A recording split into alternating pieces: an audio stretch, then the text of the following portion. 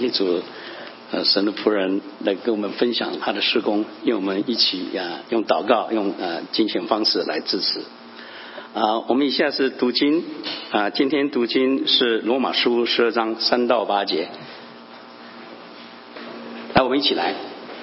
我凭着所赐我的恩，对你们个人说，不要看自己过于当看，要照着神所分给个人信心的大小，看得合乎中道。正如我们一个身子上有好些肢体，肢体也不都是一样的用处。我们这许多人在基督里成为一身，互相联络做肢体，也是如此。按我们所得的恩赐各有不同，或说预言，就当照着信心的程度说预言；或做执事，就当专一执事；或做教导，就当专一教导；或做劝化，就当专一劝化；施舍的就当诚实，治理的就当殷勤，怜悯人的就当甘心。民主话语，今天王牧师给我们证道，他的题目是自我的极限。弟兄姊妹大家平安。在下面这段时间中我会很努力的奋斗着把它在12点钟以前结束。但如果不行的话，你就自己可以去接你的孩子，或者直接去餐厅吃饭。那我希望我能很快的把我在这一季在这个计划中所要讲的信息我能够讲得清楚。那在讲到以前呢，有几件重要的事情要跟弟兄姊妹来分享跟报告。在过往7、8年中间，在教会在这个时候，我们所有的执委跟董事会，我们有一件非常重大的事情，我们要跟教会来报告，就是我们教会在过去我们的章程，就是所谓的 by law， 它是在30个人左右，30个人左右的设计之下所设计出来的。当教会继续要往前的时候，我们就发现它的组织的一个结构跟管理的系统好像需要再进步，所以执委会跟董事会我们开始了进行了整个教会的体制的一个修正。首先第一个就是我们原来教会我们的领袖们，我们称为董事，我们就希望给它改成长老因为这是很重要的，因为董事是公司的称呼那不是教会的称呼所有的教会它很少用董事来称呼教会服侍的人，所以这个需要做一些修正。第二个就是我们同工常常是1年一换所以教会的事工无法达到延续性，这是第二点我们需要再修正的在过去的一个运作中我们需要的组织的运作，我们无法承担现有的教会的一个成长跟整个加上我们的中文学校，这是我们需要修改的一个重大的原因那修改的过程中，我们的董事跟执委会在各样的机会中来接受你们对这些事情的想法。我们会把我们的所有的修改的文件在跟你们沟通以前先发到你们的手中。那盼望关心教会的可以尽可能的来关心这个内容，然后提出你的建议跟你的想法。我相信所有教会的体制在修改之中，透过全教会的参与，我们就有一个共同的一个认同感。那共同的认同感就是发觉这个教会是跟我有关系的，这就是我跟教会的一个报告。那昨天在执委会我们在开会的时候，我跟教会的弟兄姊妹讲说，我心中有一个想法，就是当我来到这里将近7年中的时候，我的一个很深的感觉就是我来的一个意向，就是很希望我们在这里的我们的中国教会能够我们能够起来，我们享受到整个 chapel 给我们的祝福。那实在我包括这全世界各个地方很少能像我们拥有这么好的聚会的场所。那其实我们常讲天下没有白吃的午餐哈，有的时候是我们可见的成本，有的时候是我们不可见的成本。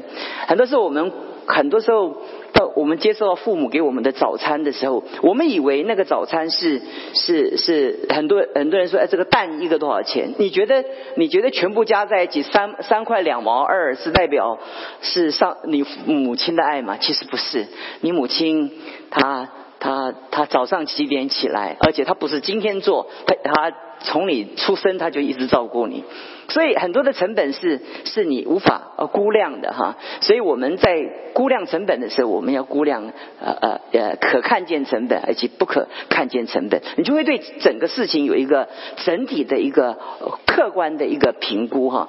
所以我就希望我们的教会能成为一个卓越的教会，不是因为我们没有能力去建一个我们自己的教堂，乃是我们愿意跟Chapel 教会一起在这里来向我们的同胞来传福音。主要我的告诉弟兄姊妹是这样，不是要当我们茁壮的时候，让我们感觉到，让爱我们的人觉得他的投资不管可见的或不可见的都有价值感。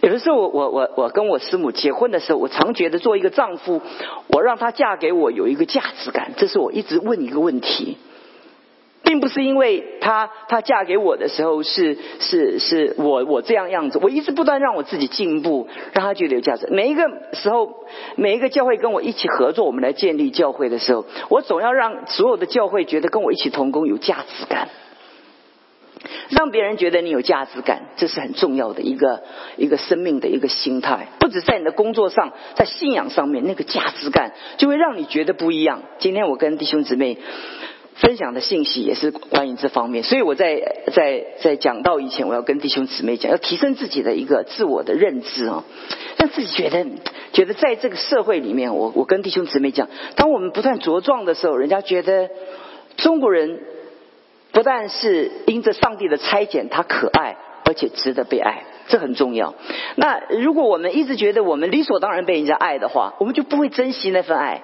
很多时候我们觉得理所当然，我觉得很多对我们的关怀是理所当然。如果孩子认为父母的理所当然的话，这个孩子绝对跟他的父母不会建立一个好关系。所以这就是我跟所有的执委会的一个分享。我进入我今天的主题的时候，我曾经跟弟兄姊妹讲，我们跟神之间的关系我讲过。第二个，我们讲跟人之间的关系我讲过。第三个，我跟弟兄姊妹讲到我们跟物之间的关系我讲过。那今天我要跟弟兄姊妹讲一个题目，就是讲到我们跟我们自己之间的关系啊。那这个的意义在于说，我们所有人在这个世界上的存在都存在一个关系链当中，没有一个人他可以脱离那个关系而生活着。没有认识神的，他没有办法跟天连结，他的困难在这里。那很多人他即使没有天连结，他更可怜的一些，他没有人的连结，所以他活在这个世界上，他没有跟别人能够协作，跟一起完成事工。因为在他的里面中，他的关系的认知是一个破裂的。那今天上帝在他的独生子来到地上，他给我们的救赎叫做恢复关系。那所以当浪子的比喻，这是我本来预计布道会12月要来讲的，但我没有办法讲，我就今天先来讲路加福音15章那个浪子跟他父亲诊断的那个故事，讲到一个关系，那个关系原来是一个远离的关系，到最后恢复他们之间的关系，这就是救赎。今天我们来到神的面前，我们在分享这样信息的时候，我要告诉弟兄姊妹，我不要跟弟兄姊妹从弗洛伊德、从弗洛姆各样的心理学家或者很多的神学家跟你们讲很多的概念，我不讲那么复杂，我只告诉弟兄姊妹，我们人生命中住着两个人，一个是正面的，一个是负面的。如果一个是 A， 一个是 minus A， 就是这样。那你不要想到底在里面还外面还里面，你不要想，因为我们里面住着两个人。如果从圣经里面讲，哥林多前书9章27节，我是攻克己身，我是叫声服我。我是攻克己身，叫声服我。那其实原来的翻译是我打一拳，我打我自己，哇，把我自己打的鼻青脸肿的意思，其实这个意思是这样讲的。那你打谁啊？你不是打别人，是打自己嘛？那打谁呢？所以我打我自己。那这个好像这个逻辑的那个语言，好像我们不了解。其实证明一件事情，就是在我们生命中，我们有两个人，一个是 A， 一个是 A minus。那一个是光明的，一个是阴暗的。我们所有在我们生命中，我们的思想每一次在思考的时候，常常我们闪经过很多的那个意念，你会有的时候觉得很痛苦。当我们在经营婚姻的时候很灰心的时候，就一个思想闪进来，就是我想结束这个婚姻。当我们在上班很累的时候，我们想辞职，可是事实上想到自己的生活，那个意念一下子怎么样又打消了。所以我们里面，我们常住着这两个人在我们的里面，他常常让我们生命当中，他有一件很大的困难，常常在我们里面，他有一个很大的困惑，因为有的时候我们里面会有一个声音，对不对？那个声音它不见得是一个声音，你听见的声音，可听见的声音，好像就是一个意念。有的时候我们有一个很沮丧的意念在我们里面，我今天从圣经的角度跟弟兄姊妹讲，那我们怎么协调我们这个负面的来跟我们的正面的？那是不是负面的都不对呢？也不尽然。有的时候我们在勇敢往前的时候，那个负面的就说你看看有没有危险啊，对不对？那你觉得那个 minus 它是不好吗？其实也不是不好，它让我们更谨慎。有的时候当我们觉得我们已经得胜，那后面说有一个声音说可能吗？其实不错，因为这个声音会平衡我们里面过度的自恋。我们人很自恋，有的人觉得自己就是一切，自己就能够成功。那有的时候他有一点 minus， 把你一个 break 一个刹车，想一想不一定那么乐观了，对不对？那所以人最快乐的人不是永远都是 A， 不是永远都是 A minus， 他必须在当中找到一个平衡点，所以我这几次讲建立关系的时候，都跟弟兄姊妹讲说，中国人讲那个中庸，不是我们想象的那个妥协和稀泥，那种没有立场，没有你想那么肤浅。这几千年的文化当中所蕴含的那种智慧，就跟圣经里面讲的，我告诉弟兄姊妹，人活在一个矛盾之中。那我们的喜乐就是解决那个矛盾。所以我进入我的主题的时候，我跟弟兄姊妹讲，在我们的思想中，你的智商是一件事情，但你真正的智商，你真正的智力是怎么来评价呢？真正的评价是你的脑中同时存在着两种相反的想法，但你仍然能保持行动的能力。这个人我看见他好像对我不友善，但你很快的可以转换成他对你友善的那个部分，你就可以跟他协作。矛盾的人就是他是根据一个负面的，他就一直往下走到一个路不能够 turning back，no turning back， 不回头了。那所以你会发觉说同样的信仰，你会发觉有一些人，你不要以为每一个回教徒都很恐怖，你不能有这种极端的想法。但有一些不要讲回教徒，有一些有信仰的人是很极端的，你知道吗？他那个思想就是一直下去，他只有一个思维，他没有一个 minus 来 break 他的一个想法，这个很可怕。我跟弟兄姊妹讲说，很多人的信仰不能带给他祝福，很多人他信仰带给他捆绑。所以法利赛人碰见耶稣的时候，他们这么了解圣经，但他们生活是极其不快乐。你看到在耶稣的后面说，安息日你做什么？哎呀，你做了什么？太辛苦了，对不对？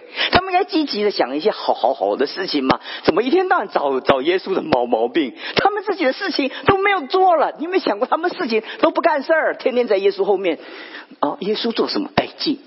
几月几号？太累了。我们的人生常常是这样，我们的脑袋没有办法协调，国家跟国家，民族跟族群之间全都是这些问题。一个脑筋就哗就钻了进去，你全进去只有一个思维，但是你不会用另外一个角度来想另外一个思维。腓立比书4章10节到13节讲到说，保罗说，我靠主大大的喜乐，我向你们的思念，我如今发生，我想到一个想法，我你们向来都思念我，只是没有机会，因为你们看见我需要，你们就想到对我提出供应。我不是因为说缺乏说这句话，我耳朵痒，我觉得有人在想我，是不是？那保罗就是用我们今天讲的话，就你们在想我，我知道了，我知道你们在想我了。但你不要以为说我知道你们在想我，就因为我很困乏，我很缺乏，我最近的经济不好，所以你们要给我供应。保罗说不是，我不是因为缺乏我说了这句话，无论什么情况下我都可以知足，我已经学会了。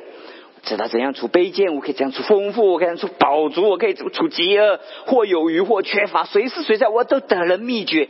你看见保罗是一个财富自主，一个环境自主的人。我讲自主这个概念，我觉得弟兄姊妹能了解哈，就是你财富不受约束，你大概要用的钱，你大概都有这个财富自主。每一个人都期待，就是说我希望我用的钱都没有缺乏，这个财富自主。我们也寻求我们的环境自主啊。所以保罗说，随时随在我都得了秘诀，我靠着那加给我力量的，我凡事都能够做。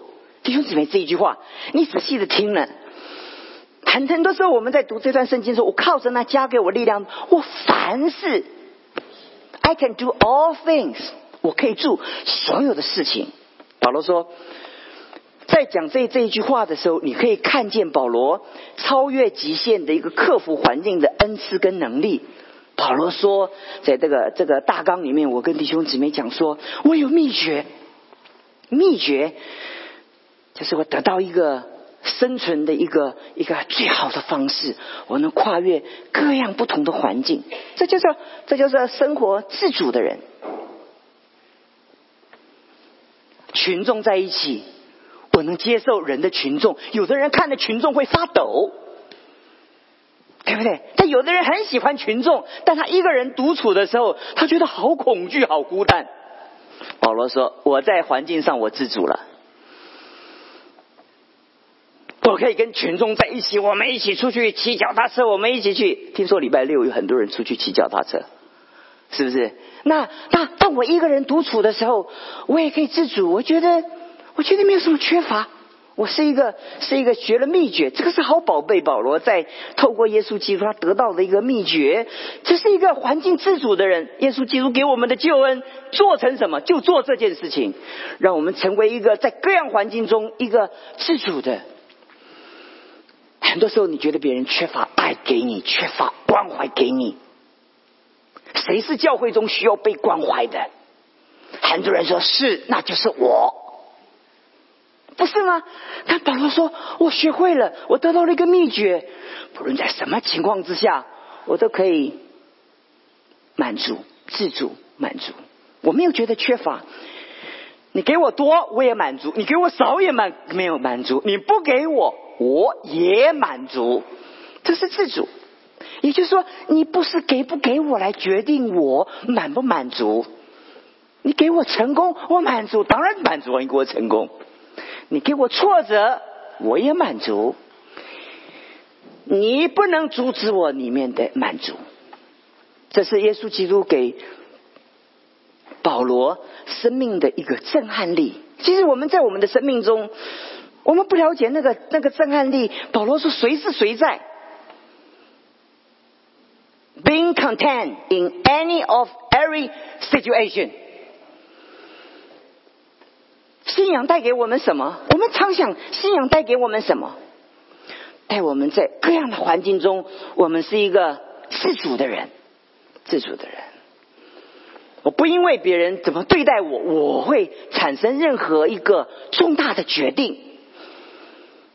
很多时候别人对你说一句话或讲一些事情，你会想有一个反击，不，你是一个不自主的人。虽然你的反击，但是你是被他决定。很多人挑衅我们，你看你有什么了不起啊？你以为你长得漂亮吗？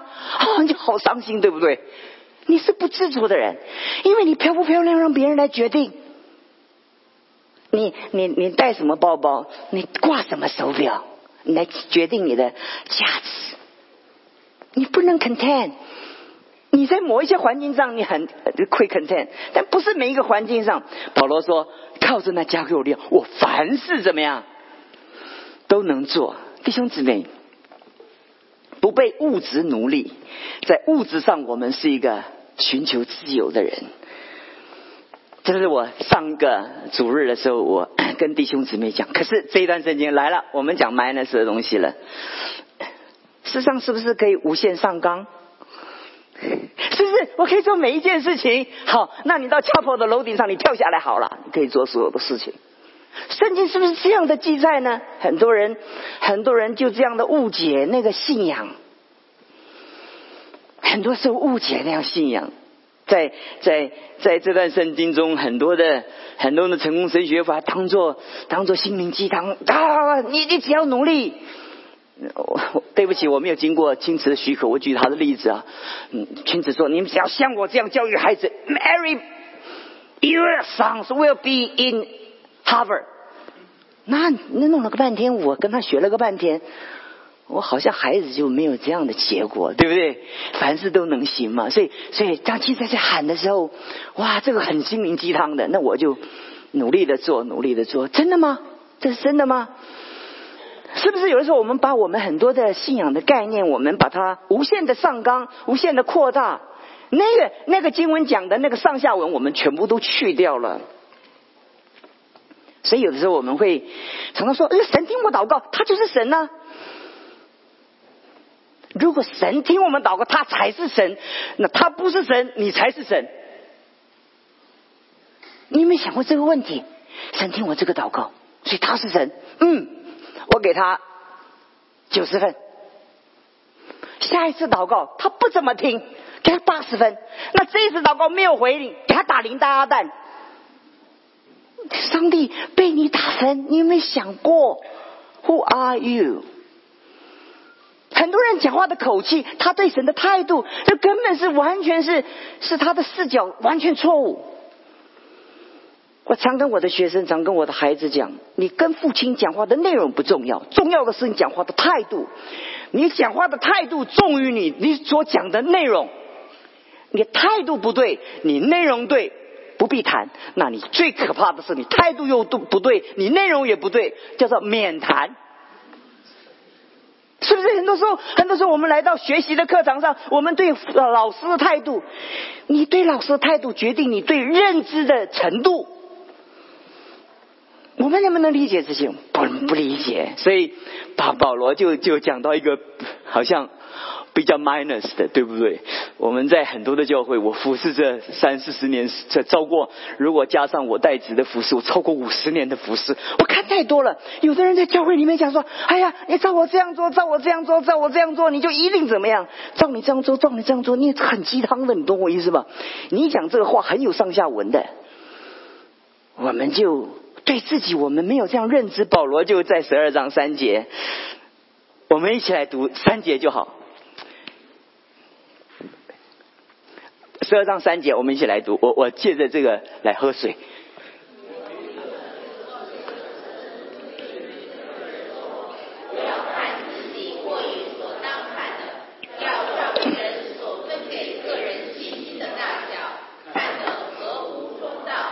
你看见了没有？这是 madness 啊！我是一切 Superman。圣经说啊，再看一遍，不要看太过分。保罗不是自己也讲吗？我凡事都能行吗？很多人常常在读圣经的时候，他问圣经许多的问题，是他觉得很聪明啊。你看像我这么聪明，你们这些基督徒没有我这么聪明，你们都没有发觉这样亮光啊。这弄了个半天，我们的视角根本错了。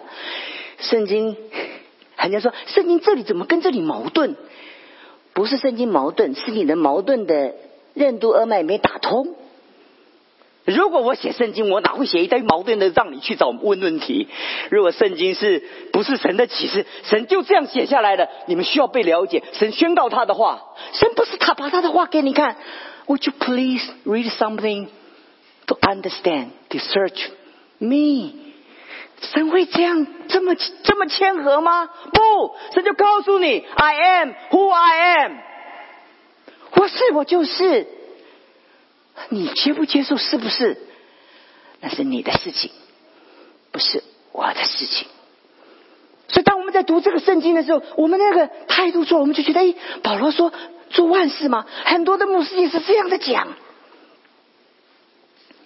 所以那个财富追求就成为神的儿女的那种竞相追逐的一个梦想。但是我们做牧师，我们看上层，我们也看中层，我们也看底层。我们知道有很多人他在人生中遇见了很多的遭遇，很多的患难，这让我们生命中我们很难的想象。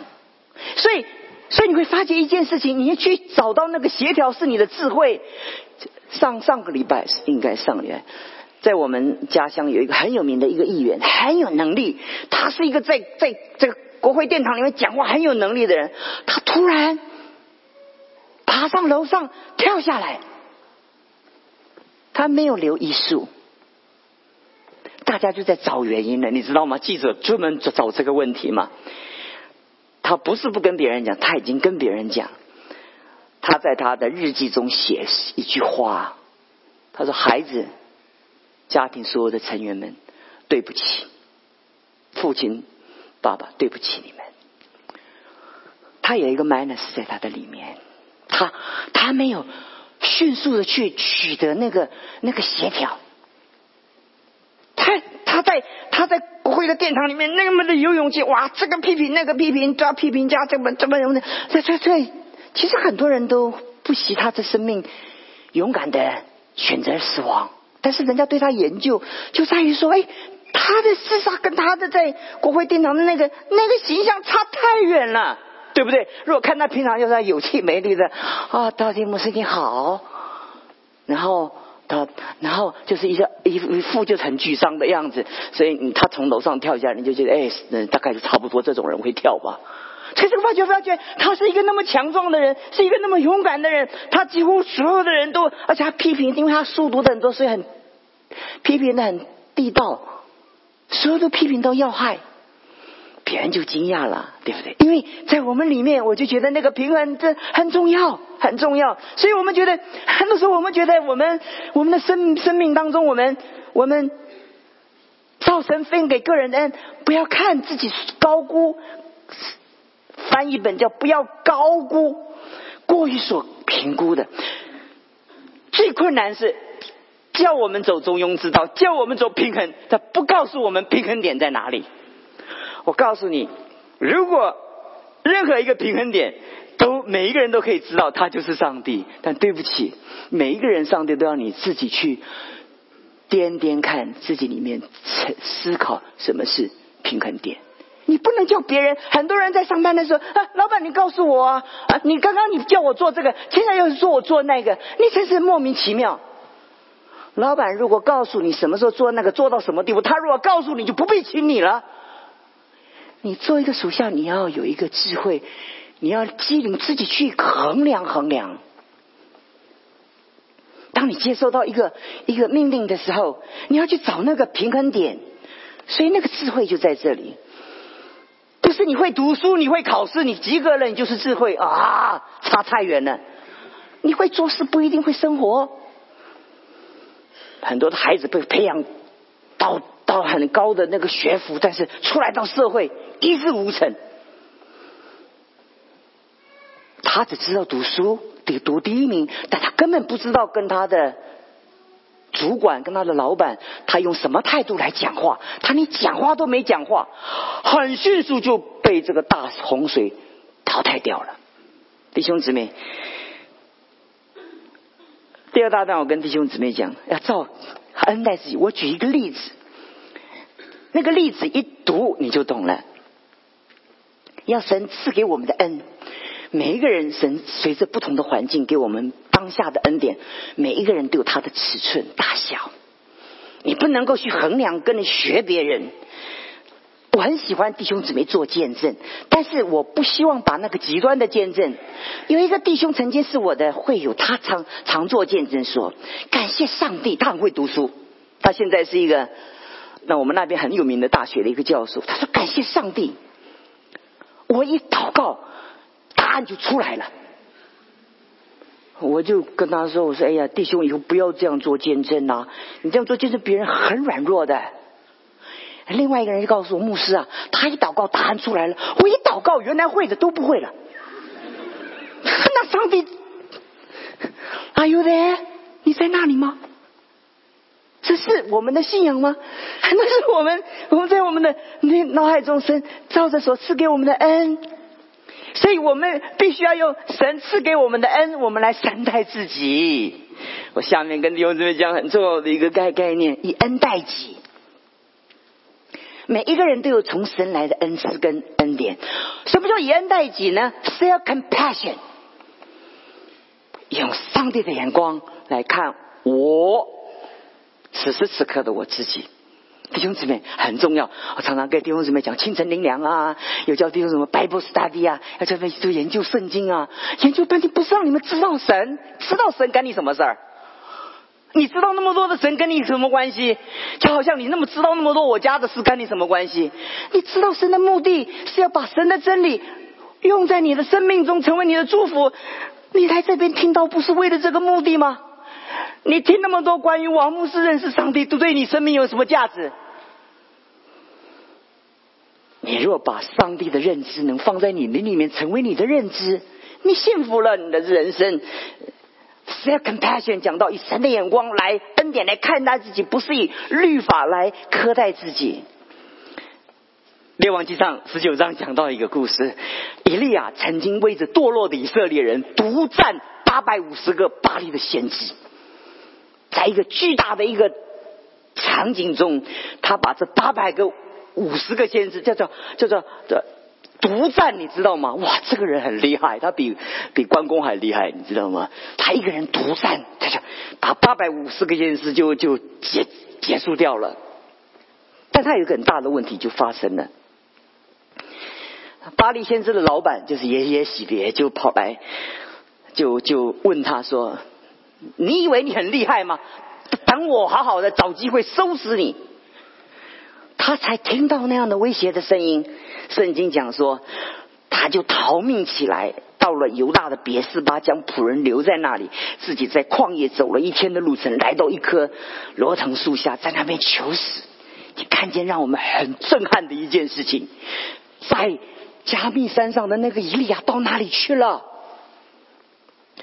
他原来在加密山上，不是说如果我所信的是神就降火下来，把坛上的祭物烧掉。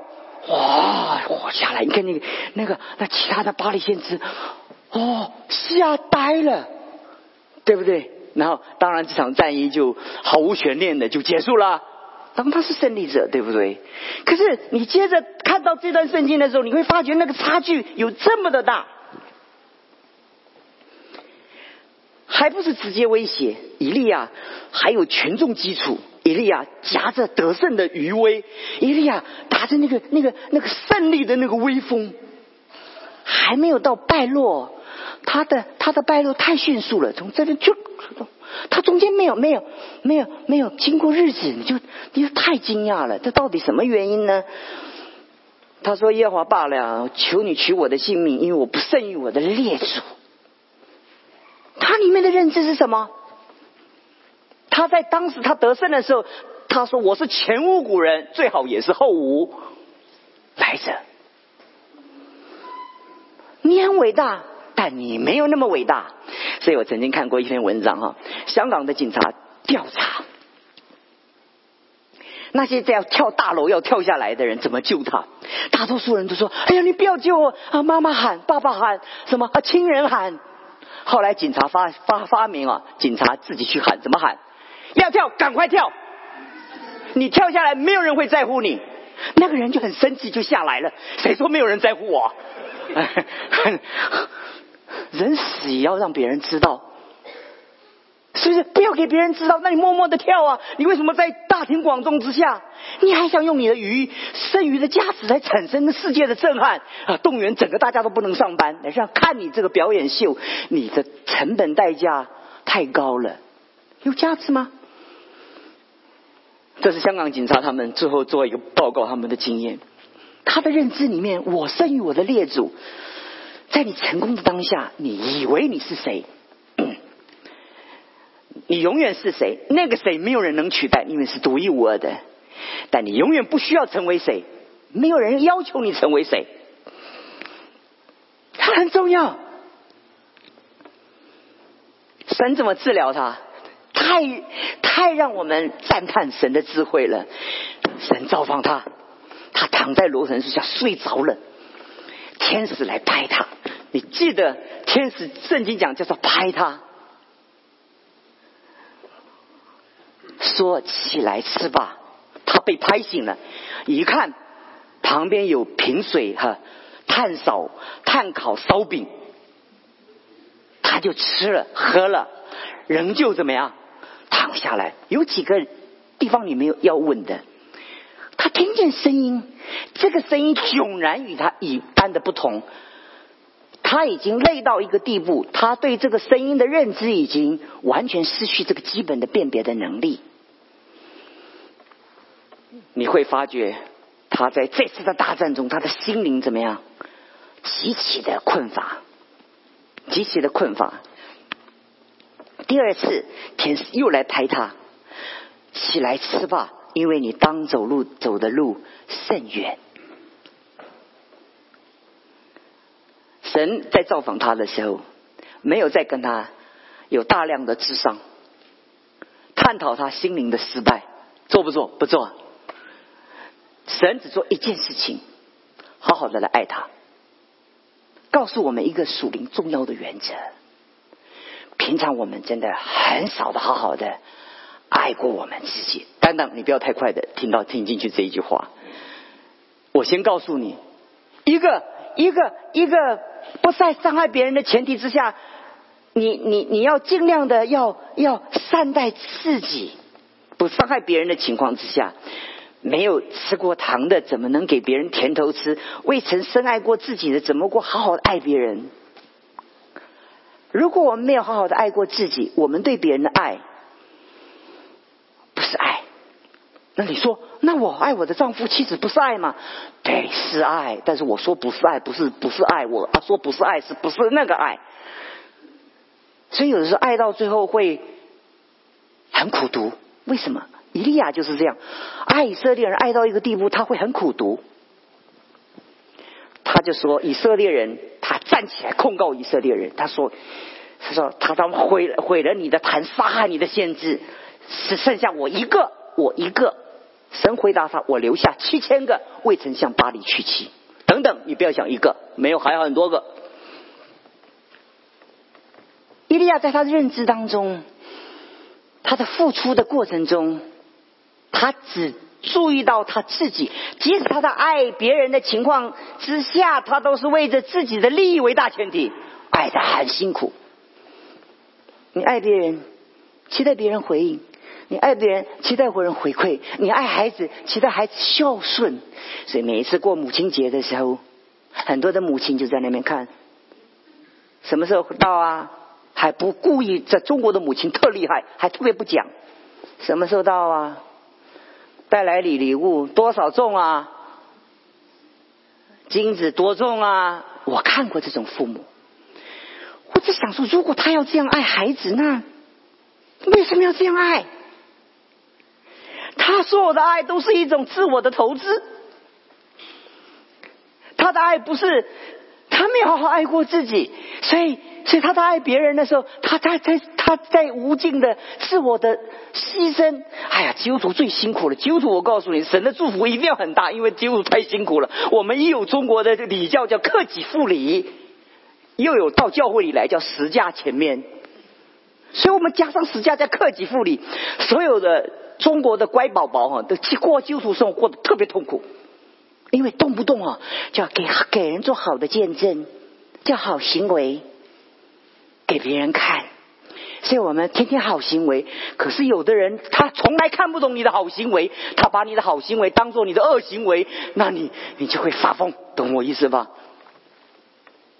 你的爱不是在自我的一个满足之下，在你的满足之后，你好好的在不求回馈之下付出你的爱。每一次爱的时候，你就看着时间，你等着回馈。你没有好好的深爱过自己，先对自己好，再对别人好，就不会产生亏欠的苦毒。在基督教的历史中，最苦毒的首推牧师，第二个牧师的孩子，两种。首推牧师跟师母跟孩子，他如果不自己协谈自己，他很辛苦的，因为常常他心中他觉得他常常有一个感觉他付出很多，但别人对他不好。我做牧师做过将近超过40年，我看过很多我的学生很辛苦，离开了合场掉着眼泪。很多人就问我说，那牧师啊，你做牧师做那么久了，我看你做牧师第一天跟现在还是一样的那么热情那什么原因啊？我说我随时諮商我自己，我随时从 A 到 A minus， 从 A minus 到 A， 我常常諮商我自己。你觉得能爱神待那么久，你不觉得我是一个神人吗？ God man， 对不对啊？我常跟别人讲，你们因为只有神人才跟一群这么伟大的人能够活在一起啊，非常的不简单的，对不对？那我得自己去协调我自己啊，对不对？那你做父母，你为什么不自己协调你自己呢？我们常很矛盾呢。如果教会这样，那为什么教会不那样呢？如果教会不那样，那为什么教会不会这样呢？到底哪一个是对？对不起，没有什么对不对，这就是神量给我们的环境。如果你好好被爱过，你被神爱过，就知道你对人的爱完全是不期待有任何的回馈，因为你在神的面前，你已经得到了满足，你吃饱了。一个人他里面没有被爱来充满，他就渴望爱，渴望爱的另外一个反作用力，他就很在乎别人爱不爱。如果你把别人爱不爱当做你的 bonus， 你就觉得凡事都是恩典。我再说一遍，如果你好好的被爱过，你被神的爱过，为什么要相信上帝？因为你好好的被神爱过，你就没有那个不安全感，你就会天天在那边想说，到底他们爱不爱我？夫妻在谈恋爱的时候，常常问一件事情：你到底爱不爱我啊？结了婚以后，你到底爱不爱我啊？那丈夫说：你烦不烦啊？他说：你说这句话就是不爱我。他说：你烦不烦？我们都结婚了，你怎么还问我这个问题？并不是她丈夫不够爱她，丈夫把她的命掏给她，她都不会觉得爱，因为她自己最深没有得到一个满足，她自己没有那个不能别人来医治你的，只有上帝把他的爱放在你的里面，你才可能满足。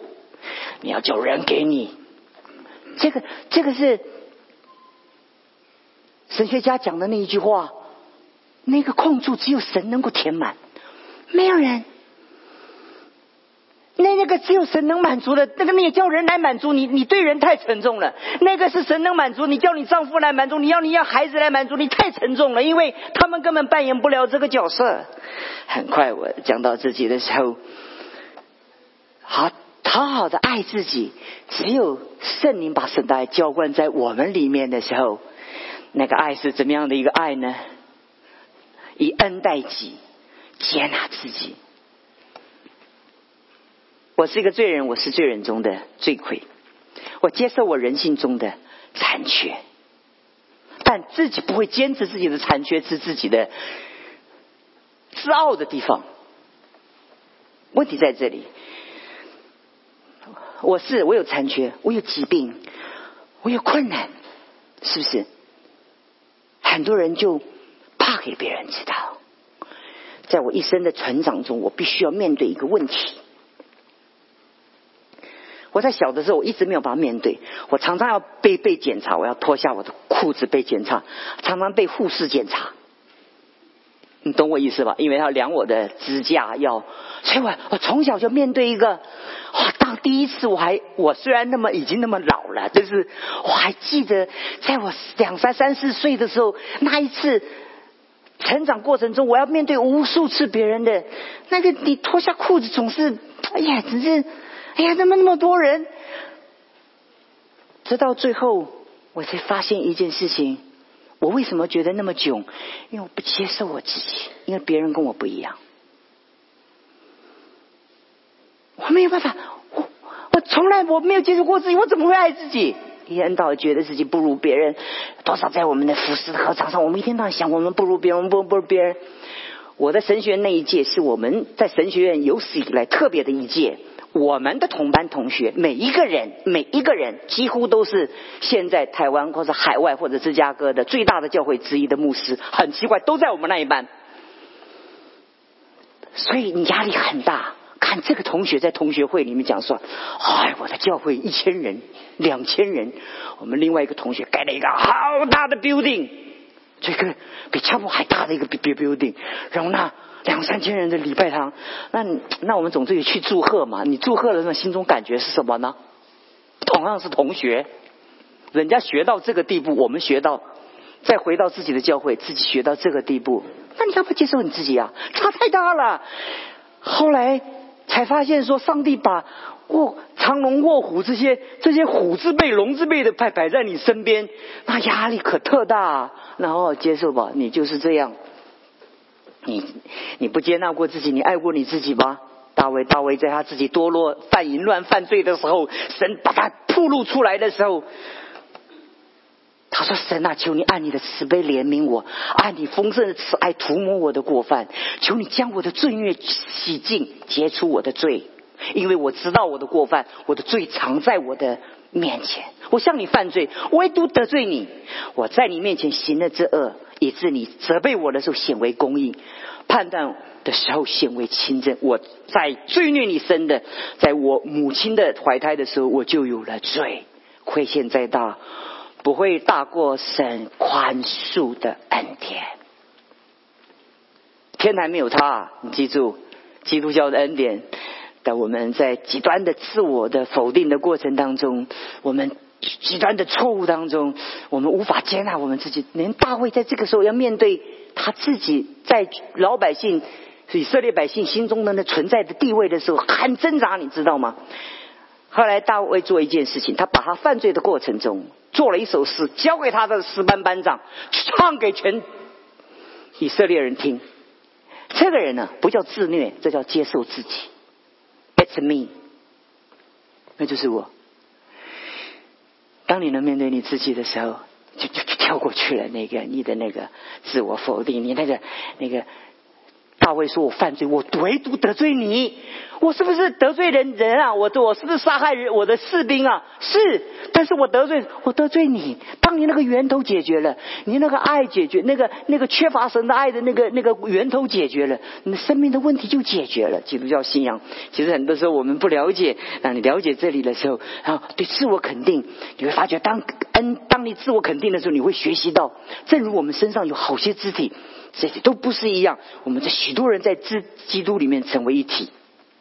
你看见一件事情，一个被真正爱过的人，他能够自我接纳的人，他会自我肯定。自我肯定的人绝对是肯定别人。很多人不能肯定别人，他对别人总是嫉妒，哇，他怎么是这样？嫉妒就跟谷中的朽烂一样，人家什么都没做，却刺伤我们内在深深的一个心灵结构。其实别人什么没做，人家只是做了一些事情，你感觉到不舒服。这个嫉妒是最可怜的一个情绪，可是嫉妒你在扫罗的身上看见他无尽的摧毁。在未来的视频里我会跟你解释到，真是叫谷中的朽烂。我告诉你一步一步怎么朽烂，就要自我协谈在我们生命中，接纳我自己。在我们生命中，当我们接纳我们自己的时候，我们就会肯定我们自己。肯定我们自己的时候，你就会学习尊重别人。所以做执事的就要专一做执事。有的人是教导，有的人做劝化的人，有的人特别施舍，有的人会治理，有人都怜悯。我告诉你，下面保罗还有很多还没有写，有的是会做饭，有的是会接待，有的是会扫地，有的是会我们教会有一个姊妹，我以前在我自己的教会有一个姊妹，她什么都不会做，每一次别人生病的时候，她都会到人家家去帮人家把家里整理得干干净净。一句话都不会说，可是他就可以把人家在疾病的时候，孩子没人照管的情况下，把人家家里很有爱心的整理的干干净净。我告诉你，这是一种恩赐。你看见他的时候，要竖起大拇指，要跟他敬礼。我告诉你，我常跟我的教会弟兄姊妹讲说，我们弟兄姊妹很多的恩赐是我完全跟不上的，完全跟不上，不但是跟不上，是完全跟不上。人家说望尘莫及嘛，我跟你形容，你连灰尘都望不到。你有没有听过望尘莫及啊？就看到灰尘，哇，这个人从这里经过。有一天你会发现你的人生是望尘莫及都忘不了，那你怎么办？要结束了。什么叫中道？在矛盾中寻找一个动态的平衡。再结论，因势利导，平衡在极限跟限度中找到，不过于看自己所当看的不骄傲，也不低看自己所低看的自卑。有一次有一个大的机构叫做福伦社，我不知道你们这边叫什么，我不知道，这世界性的组织，他们请我去演讲。那个宴会场非常的大，我告诉你啊，那一天我真的亲自经历到什么叫接纳自己。大家都等着我上去讲，那个讲台又特高，我爬上去至少3分钟到5分钟，大家又不能吃饭，等着我讲完话才能吃饭。我走的又特别慢，我突然觉得我好囧，我就告诉我自己说，走慢一点，一步一步的走上去，让他们看见神的荣耀。我原来说他又不是像这个讲台那么好走，他是陡的，你是走不好，你摔下来。那我就造成我的焦虑。我瞬间我就告诉我自己说，慢慢的走，一步一步的走，这就是你走路的样子，走给别人看。我走上去的时候，我还没有讲的时候，他们站起来鼓掌。我很惊讶，不是我那天讲了什么，真的没讲什么，我也记不得我讲什么了。但他们的心被震撼到，他们看见一个人，他可以完全的深爱着他自己。你以为深爱着自己是放纵吗？你以为深爱着自己是自私吗？不是，是完全对自己的接纳，对别人充满了那种欣赏。哇，这个人好棒，那个人好棒，这个人我没有，那个人我没有，这个人我要跟他学这个，那个人我要跟他学这个。哇，这全世界都是我的老师。有一个弟兄跟我讲，我同意。他说，你来爱城，你以为爱城需要你吗？不，你要知道是你需要爱城。我原来乍听之下听不懂，后来我懂了，的确是每一个都是我的老师，支持我的是我老师，让我看见他们的爱心；反对我的是我的老师，他们看见我的爱心的残缺跟有限。弟兄姊妹，信息到这里了，你知道什么叫做好好的爱自己？弟兄姊妹，那就是你。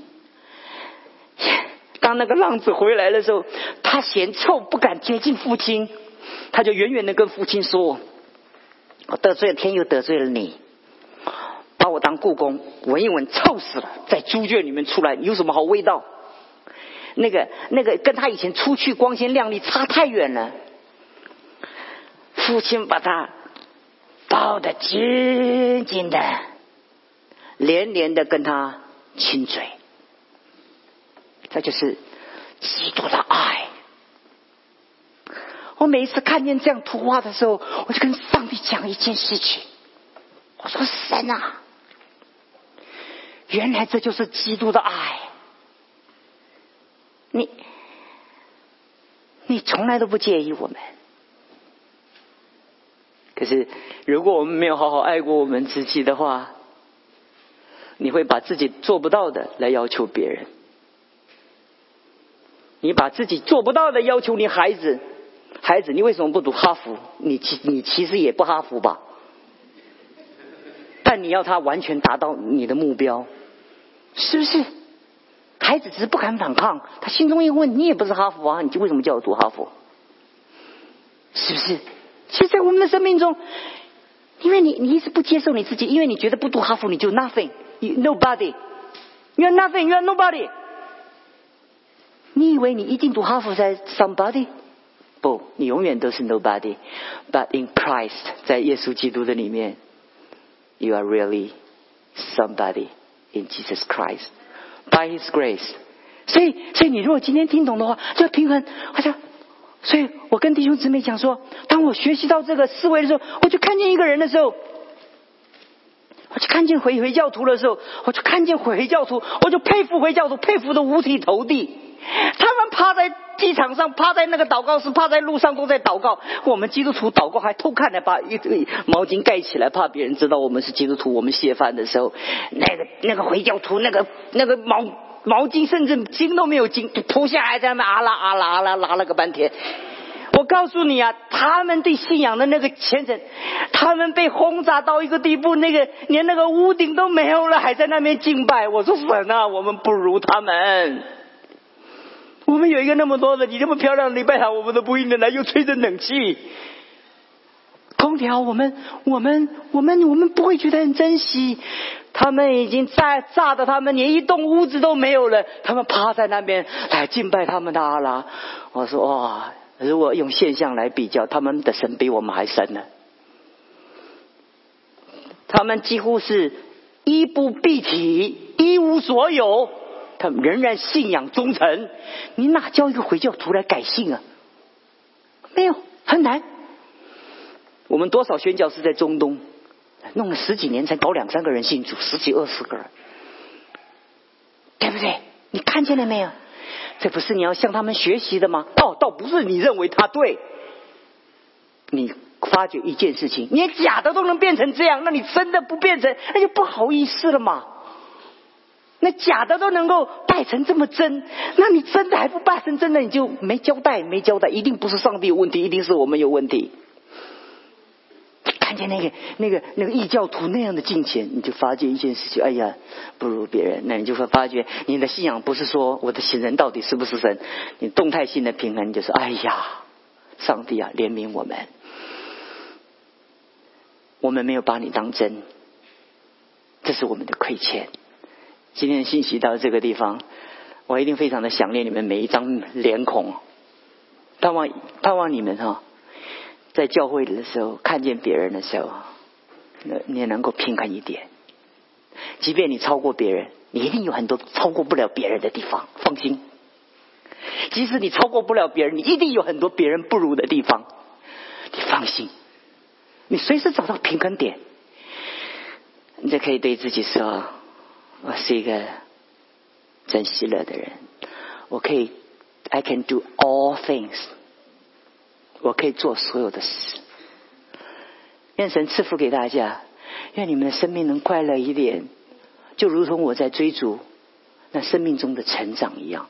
我不停止，不但让我自己升级，我才发现深深的爱自己是完全的接纳自己。我把我自己成长的路跟你们分享，愿神恩待你们，抓住那个生命的立基点，跨越到这一点，得到永远的祝福。我们一起祷告。